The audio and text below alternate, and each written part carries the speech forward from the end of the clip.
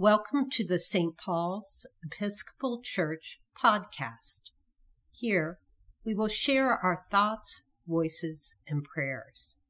St. Paul's is a progressive community of faith with ancient roots. You can find out more about St. Paul's at their website, stpauls.dioup.org, or find us on Facebook. If you would like to share your words on this podcast, send us a message. May God's peace be with you today and always.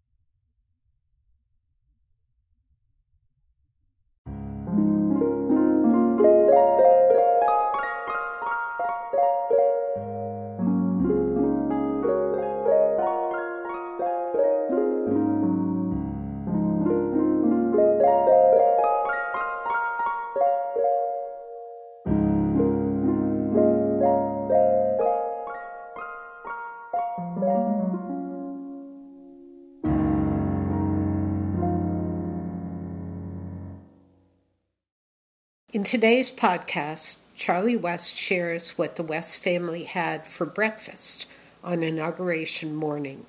He also shares his own inauguration poem, a gospel poem, a prayer, and reflects on this Sunday's readings, Psalm 62, verses 5 through 12, Jonah 3, verses 1 through 5 and 10, and Mark 14 through 20. You can read along in Charlie's blog, Words Twice a Week, at wordstwiceaweek.blogspot.com. Words Twice a Week, 121. Words Twice a Week on Thursdays is a series of thoughts and questions on the lectionary texts for the next Sunday. They're presented as a bulleted list, and I use this sound to represent the bullet point and each new thought. This probably works best if you've read over the lessons ahead of time, or at least have them there and are able to scan through them as we go along. Lessons we'll be looking at this week: Psalm 62, verses 5 to 12, Jonah 3, verses 1 to 5, and then verse 10, and Mark 1, 14 to 20. And in case you were wondering, the inauguration breakfast at the West House was buttermilk pumpkin pancakes with maple syrup. Here's Charlie's inauguration poem: On the road from where we've been to where we're going, a new beginning. And that's why they asked Amanda and not me. Some thoughts on some of the lessons for Sunday: Psalm 62, 5 to 12. Another psalm, like last week, might have been used in a ritual by someone who's been falsely accused of something. The insignificance of humanity, both those of high estate and low, put either one on a teeter-totter and they're both sitting up there in the air. Okay, that is a bit to swallow when you look at some of the things those of high estate have done and could do.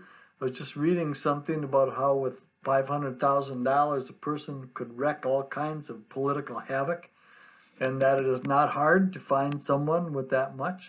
And I guess folks of low estate can also wreak a certain amount of havoc.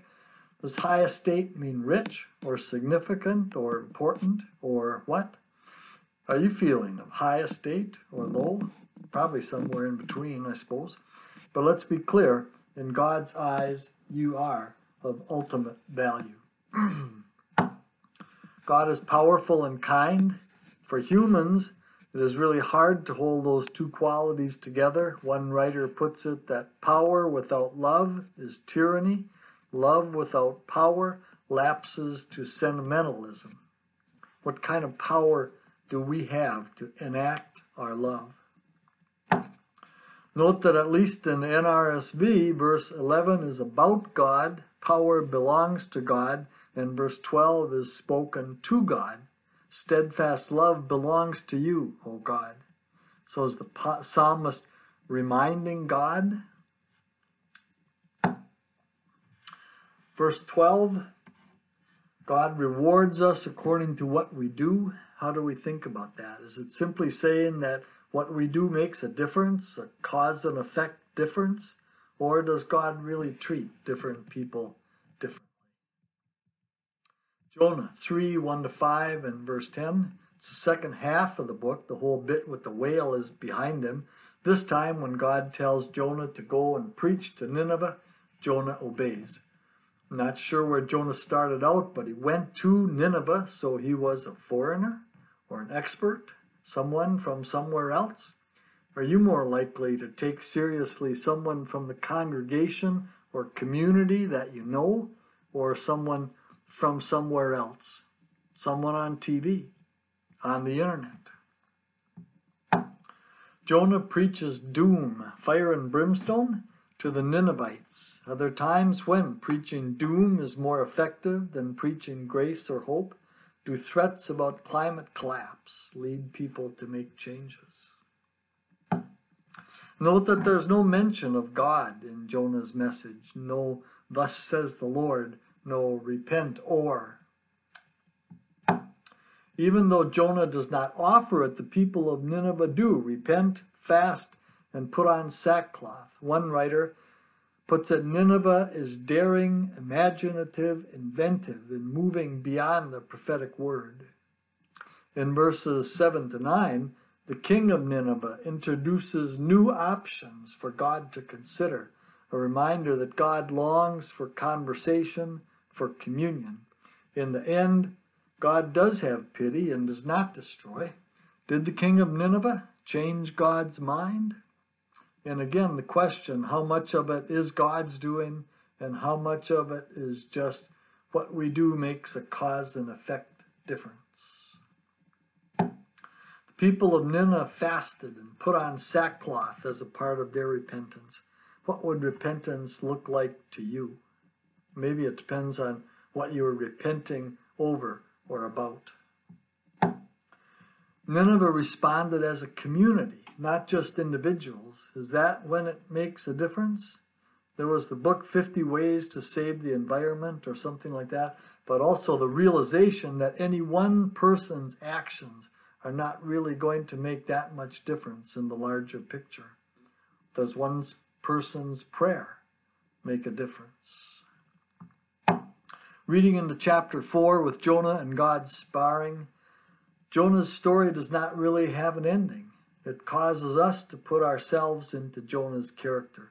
One writer notes the difference between the universal call of Jesus and our and Jonah's desire to place boundaries on salvation. Mark 1:14-20, after John was arrested. Not really an encouraging start. Mark is saying clearly that John was already off the stage when Jesus started his ministry. He was not just one of John's followers.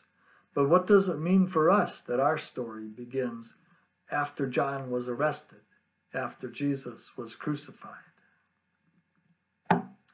Two sections of this passage. First, the time and place and summary of Jesus' ministry. And second, the call of the first disciples. The time is fulfilled. God's kingdom is here. God is taking definitive, significant action in Jesus that shapes reality from then on. God's future beckons us out of the present into a life yet unrealized, unknown, one writer puts it. What characteristics of this new life are you looking for? God's action is the motivation for repentance. Humans do not enable God's action. God's action calls for, demands human action in response. And it's not completely clear if Jesus said the kingdom is near or the kingdom is here. In the one case, we might feel called to help bring the kingdom the rest of the way. In the other, we would be called to live on the basis of its being here already. The best work I've found on this is Episcopal priest Robert Farrar Capon.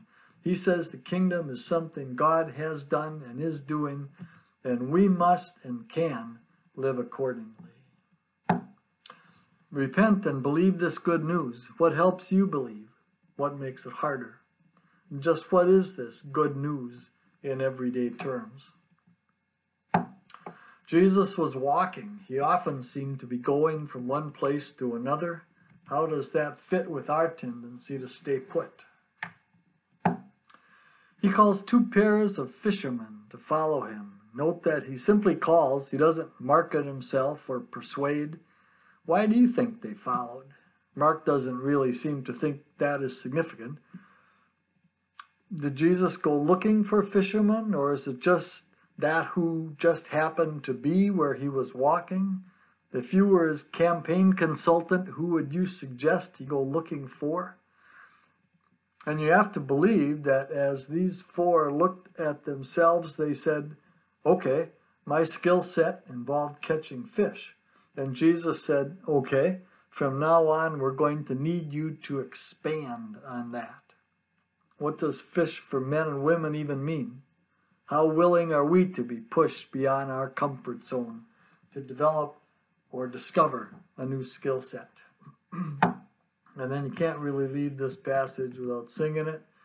O Lord, with your eyes you have searched me, and while smiling have spoken my name.